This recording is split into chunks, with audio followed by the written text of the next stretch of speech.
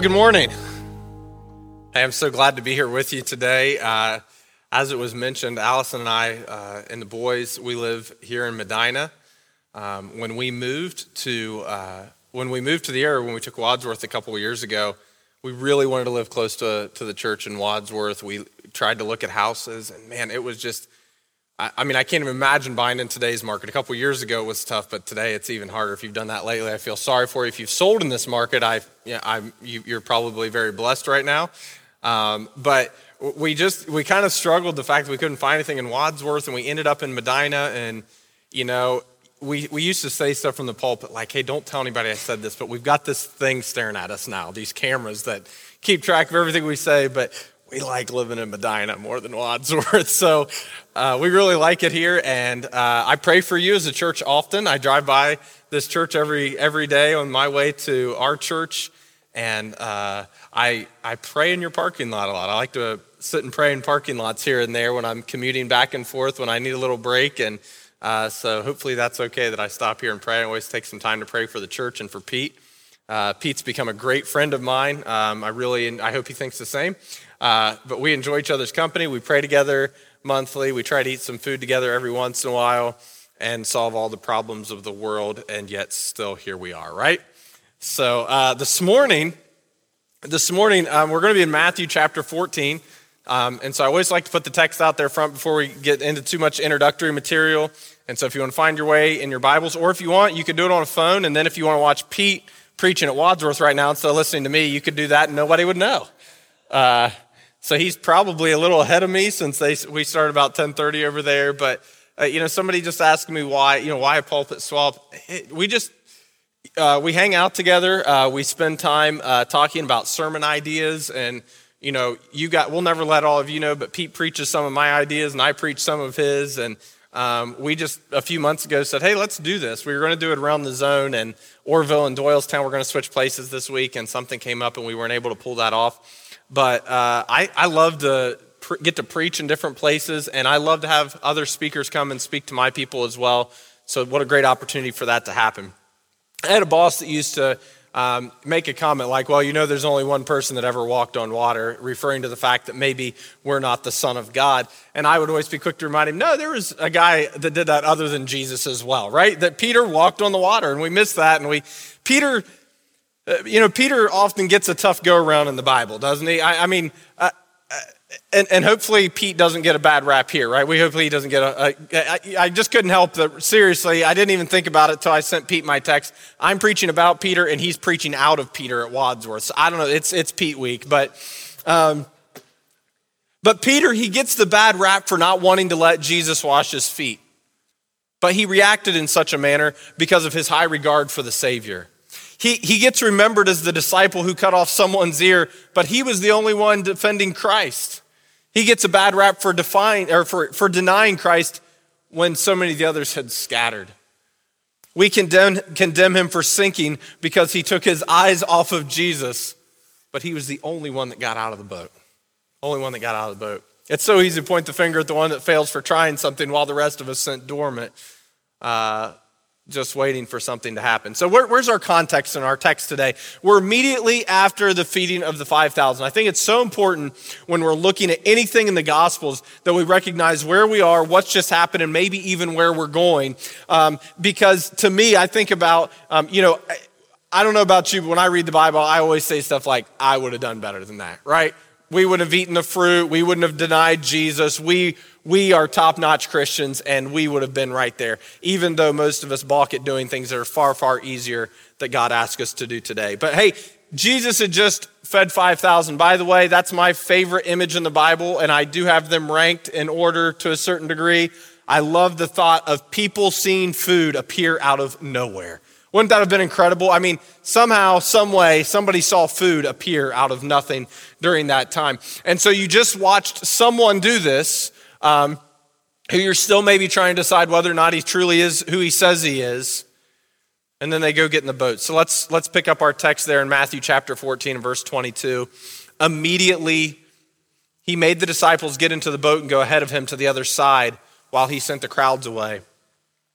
And after he sent the crowds away, he went up onto the mountain by himself to pray. And when it was evening, he was there alone. But the boat was already a long distance from the land, battered by the waves, for the wind was contrary.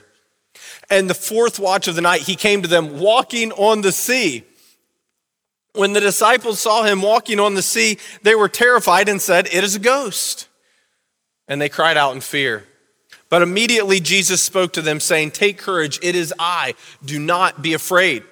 Peter said to him, "Lord, if it is you, command me to come to you on the water." And he said, "Come."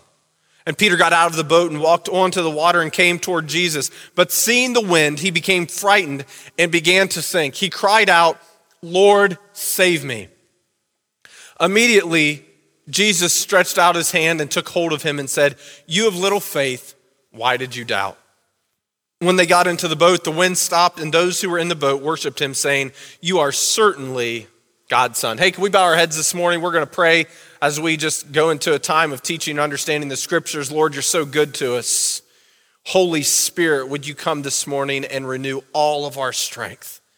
God, we're so worn out in this season. We're so tired of all the stuff that's going around us, all the noise we have to hear, all the things in politics and the news and the pandemic. And God, we just pray that you would bring us deliverance from these things quickly.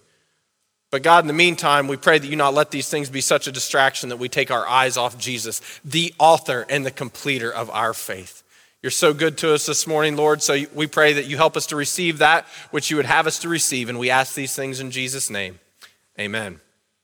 I know growing up, I'm a pastor's kid, and I know growing up that the primary message that what came forth from this text was keep your eyes on Jesus. Don't be distracted by all this stuff. I mean, the number of Southern gospel songs that we wrote about keeping our eyes on Jesus and Peter walking on the water, I mean, it's phenomenal. I'm going to run back through this text just real quick and kind of do it in a bullet point fashion here. The disciples were afraid because of the storm. They're out there. They think they're going to die. I was just reading my Bible. Pastors read the Bible. I hope you know that, even if just not for sermons. I was reading my Bible this morning, and I was reminded of the fact as I'm reading about Paul's journeys that they tried to avoid being on the water, right? That like the water was a scary place. They didn't have 120 horsepower. They didn't have a Coast Guard. They got out there and something happened. That might be the end for them. But they're afraid because of the storm. It's compounded by the vision of a ghost. Jesus says, "Take courage, it is me." Peter asked for a sign. He said, "Lord, call me into the supernatural." That was his prayer that day. "Lord, call me into the supernatural." Jesus called him. He asked for the call, Jesus called him, and moments later, he lost his faith. How many know today that sometimes when you answer a call, it seems just like it's moments or just right there in that season after that your faith seems to be so challenged. Jesus confirms his lack of faith. "I know that you don't have the faith that you should, Peter, but I'm still going to reach out to save you." Aren't you glad that God's good, and even when our faith is lacking, his grace is sufficient for us? Jesus overcomes the storm. Wow, isn't a message just in that one thought? And then they confess that Jesus is Lord. And so with this passage in our minds, I want to talk to you this morning about learning how to get out of your boat. Learning how to get out of your boat. And there's another one. I think, Steph, she just talked to us this morning between songs. There's something else you need to get through. There's something else that we need to go through. In the Old Testament, we talked about this at Wadsworth last week. In the Old Testament, faith was not necessarily accounted for by just doing the same thing over and over and over again. We've all heard the cliche statement, just because someone sits in a garage, it doesn't make them a car, and just because someone goes to church, it doesn't make them a Christian. Faithfulness certainly can be the repetition of doing something over and over again. But in the Old Testament, we talk about those pictures of great faith. It was those who answered the call to do something that they didn't understand, that they had never done before. I love that we say Abraham had the greatest faith of anyone in the Old Testament, and his reward at the end of life was that he was just asked to give up his only son, right? Not too bad. Do we have that kind of faith today? Are we looking to kind of slide in across the finish line? How do we get out of our boat? What can we learn from Peter's adventure in walking on the water that will help us take our next steps in our walk with Christ? The first thing that we need to do is understand the supernatural. We need to recognize that the supernatural often, maybe we could even say always, some could argue always, the supernatural often opposes our natural tendencies and understanding. What do we do with the fact that so much as Christians, we learn to be thinking people. We learn to discipline our minds, to not be conformed to the things of this world. And then right in the middle of trying to do things the right way, God says, I want you to do something that's completely off your radar. Beyond that, you will often be reminded by others that you don't know what you're doing. The places that God has asked me to trust him the greatest has been the places when he's called me to do things that I wasn't an expert at. We could look at the parallels between something God might be calling us to do and what Peter decided to do that day. You can't walk on water. Everybody get that this morning? You can't walk on water, right? I just thought about the fact, and I didn't bring anything with COVID. We're not using a lot of props and illustrations. But if I were to put a clear bucket of water up here, 2 or 3 feet high, I could have tried over and over and over again to stick my foot in there. And if at any point I would have tried to stick my foot in and it wouldn't have went underwater, all of you would have looked at me like something crazy was happening. We all understand that it is completely impossible. And I ask you this morning as we think about what it means to step out of the boat and that God still does the impossible, are you still believing this morning that God does impossible things as far as it relates to human understanding? You will look foolish and get wet. How about that this morning? I mean, how many just think about getting out of the boat? Peter's just going to look like a fool. They were calling him names. They were probably swearing at him a little bit, however you do that in that language. What are you doing, man? It is dangerous, and the boat's the safest place to be. There's going to be people that remind you when you're trying to take a step of faith that where you currently are is just a safer place to be. Or this is a good one, you're putting too much faith in that call. You're putting too much faith in that call. The next thing, maybe, that was one of our quicker thoughts this morning. The next thing we need to understand is that our boat is going to sink. You know that? You just decide what that boat represents in your life. I mean, at very least, if we just wanted to kind of be quick and to the point, we've all been given so much time on this earth, and our boat is going to sink into the ground. In a physical sense. But there's something you're holding on to. The tendency in the storms of life are to hold on to that which is most familiar to us. That's our tendency. In fact, I'll do this. As a visiting guest, there's 2 things I should always do as a guest speaker. I should remind you that your pastor is due for a raise, even if you just gave him one, and that you should continue to give to the work of the Lord. Church experts tell us that in 2020, giving would go up during this pandemic, and in 2021, it would go down because people would first try to buy their way into heaven in 2020 when all this is going down. Then in 2021, they'd hold on to it tightly because they started to lose faith in what God might do. The tendency in the storms of life is to hold on to that which is most familiar to us. This is the very time that we should escape from those ideas which have brought us a false sense of security. Many times our boat are filled with ideas of dependency. Perhaps they are unhealthy relationships. Maybe it's a certain amount of money, areas where we can work in our expertise, or chemical dependencies, perhaps even drugs or alcohol or excessive amounts of food. In our churches, what worked in the past and was seemingly good, think of different ministry ideas, but attendance could be dwindling, or programs and classes that are familiar continually yield less results. A healthy spiritual perspective would understand that while Peter seemed to be taking the greatest risk, he was actually going to the safest place that he could. Anybody, I don't know if you saw the movie Titanic. Did you see anybody going, well, I'll just hold on to the boat a little tighter? But I wonder how many times God looks down at our faith and says, why is it that as something's falling apart in their life, they just keep holding on to it more? No, they were going to abandon a ship that was no longer going to bring that security that they thought they once had.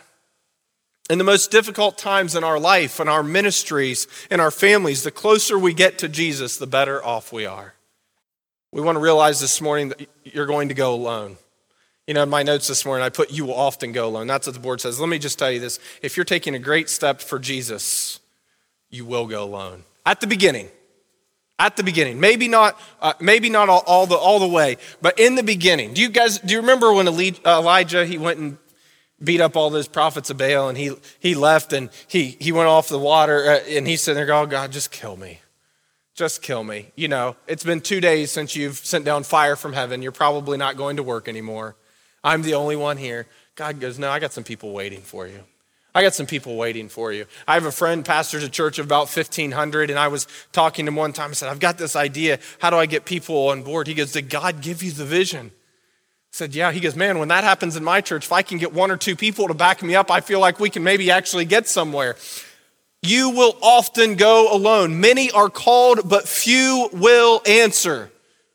If God is calling you out into the deep, into a greater step of faith, you will most likely become frustrated by the fact that others are not following with you in the great adventure, even though they are seeing God do something incredible in and through your life. Let's get back on the boat for a minute, okay?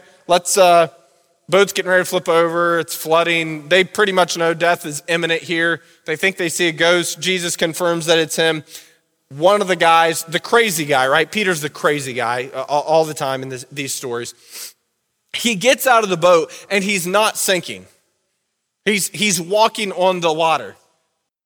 We don't know everybody's on the boat. Let's just go ahead and say all 12 disciples were on the boat, just for conversation's sake this morning. They stayed in the boat. What on earth? Can you imagine? You're sitting in a boat, somebody gets out of the water, starts talking, well, that works for Peter, but I weigh about 25 pounds more than him. Pete started swimming lessons. His dad's been a fisherman his whole life. He probably learned how to manipulate that. Man, I missed my chance. I saw kind of an opening in the waves and Pete got in right there. Church, how often do we sound like that?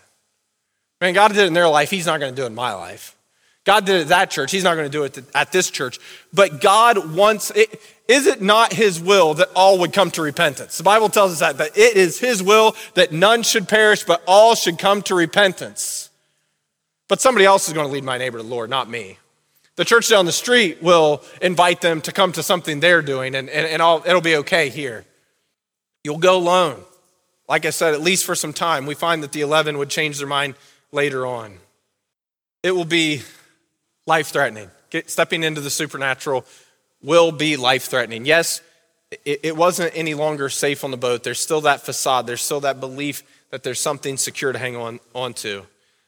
But answering a call into the supernatural to follow Jesus, it will cause us to sacrifice our lives.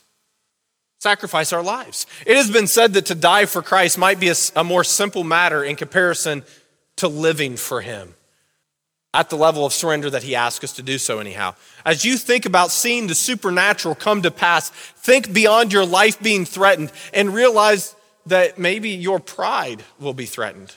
Maybe your agenda will be threatened. Maybe your ideas and your rationale will be threatened. Your agendas, your traditions, your taste and preferences. God calls us to sacrifice all of these things for the sake of the call. Jesus expected us to lay down everything that's involved in our life to follow him. Jesus said, you will lose your life for my sake, but then you will find new life in me. And finally, when you are scared to death, you can rest in the fact that he has called you. If the master of the wind calls you into the waves, the gates of hell cannot and will not prevail against you.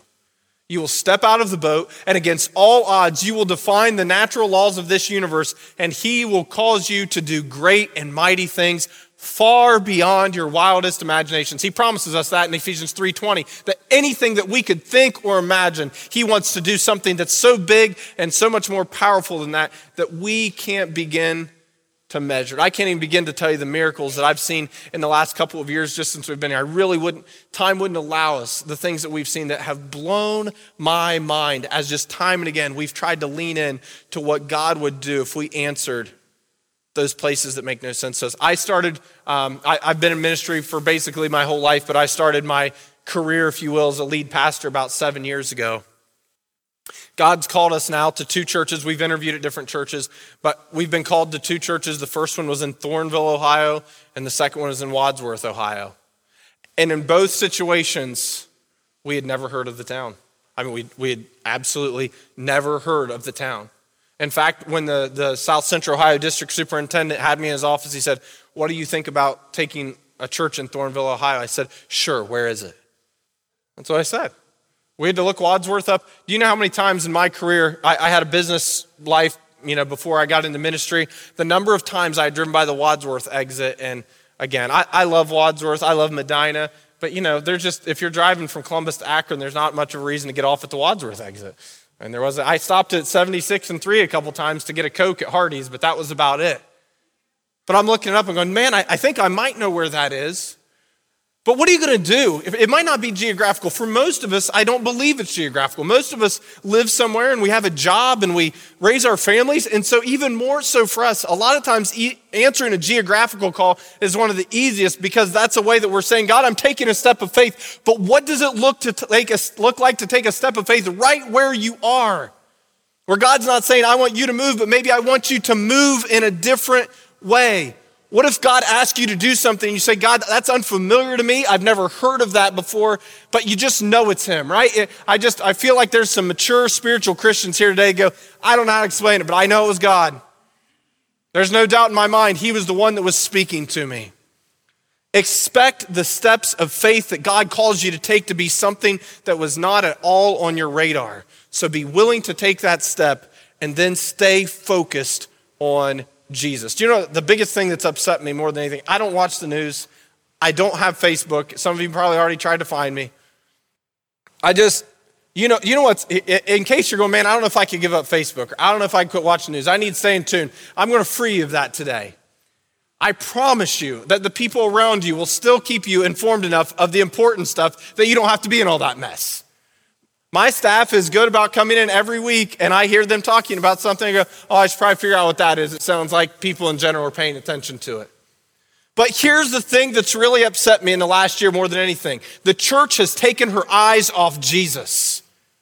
Took her eyes off Jesus. I'm not calling out Medina or Wadsworth or Orville or Rittman or any individual in here. I'm just saying we've spent so much more time talking about the waves and the winds than we have the master who controls them.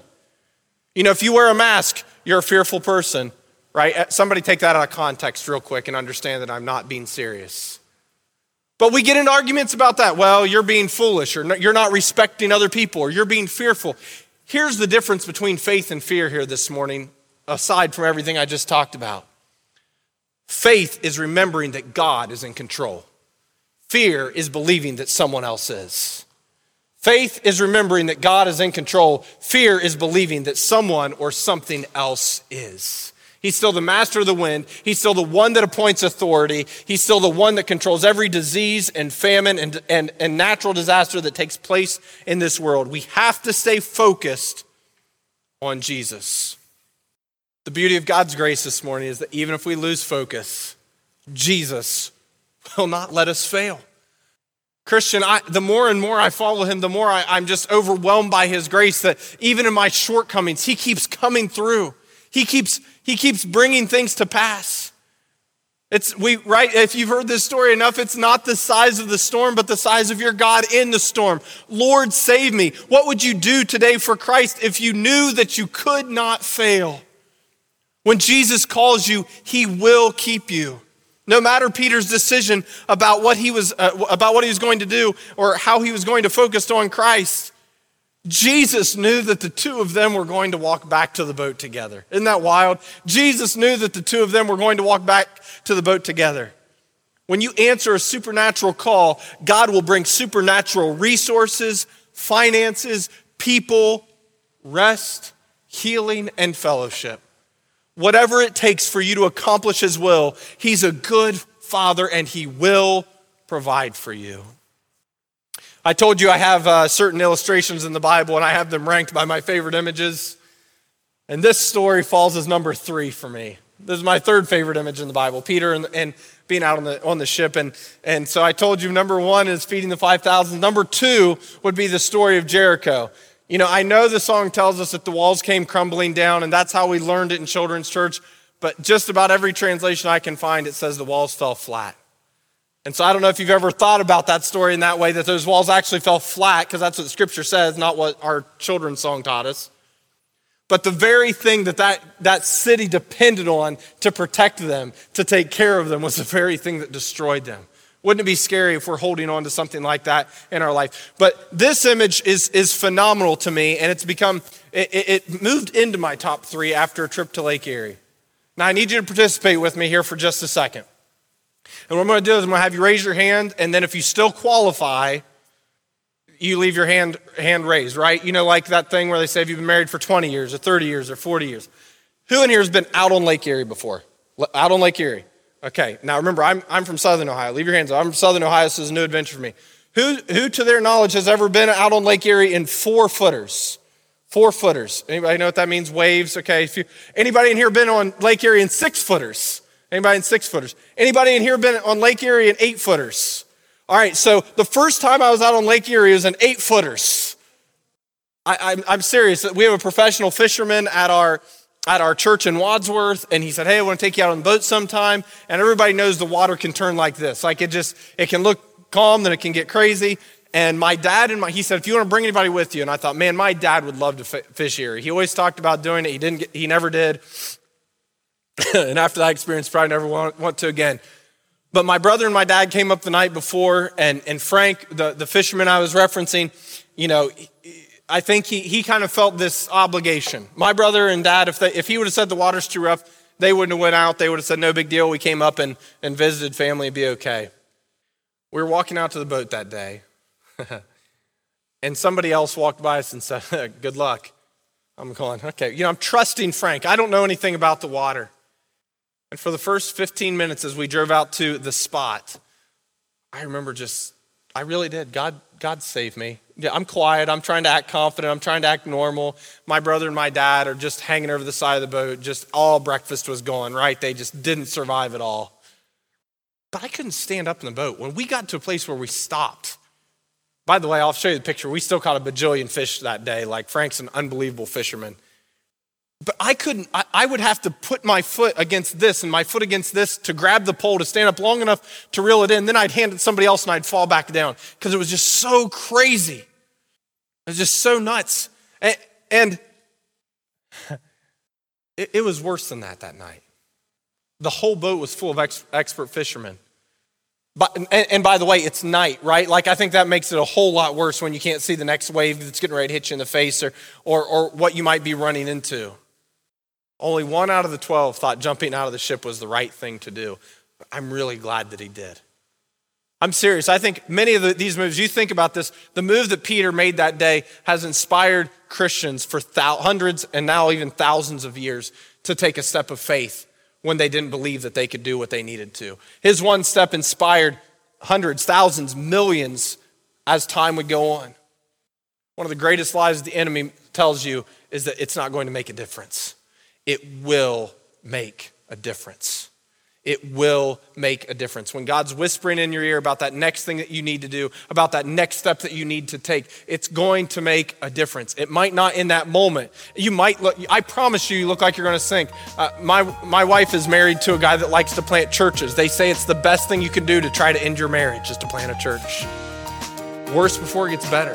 Harder before it gets easier. Sometimes it costs almost everything you have before you see the reward. And we know those examples are throughout Scripture, and many of us have lived those out in our own lives. God is calling us to step out of our boats.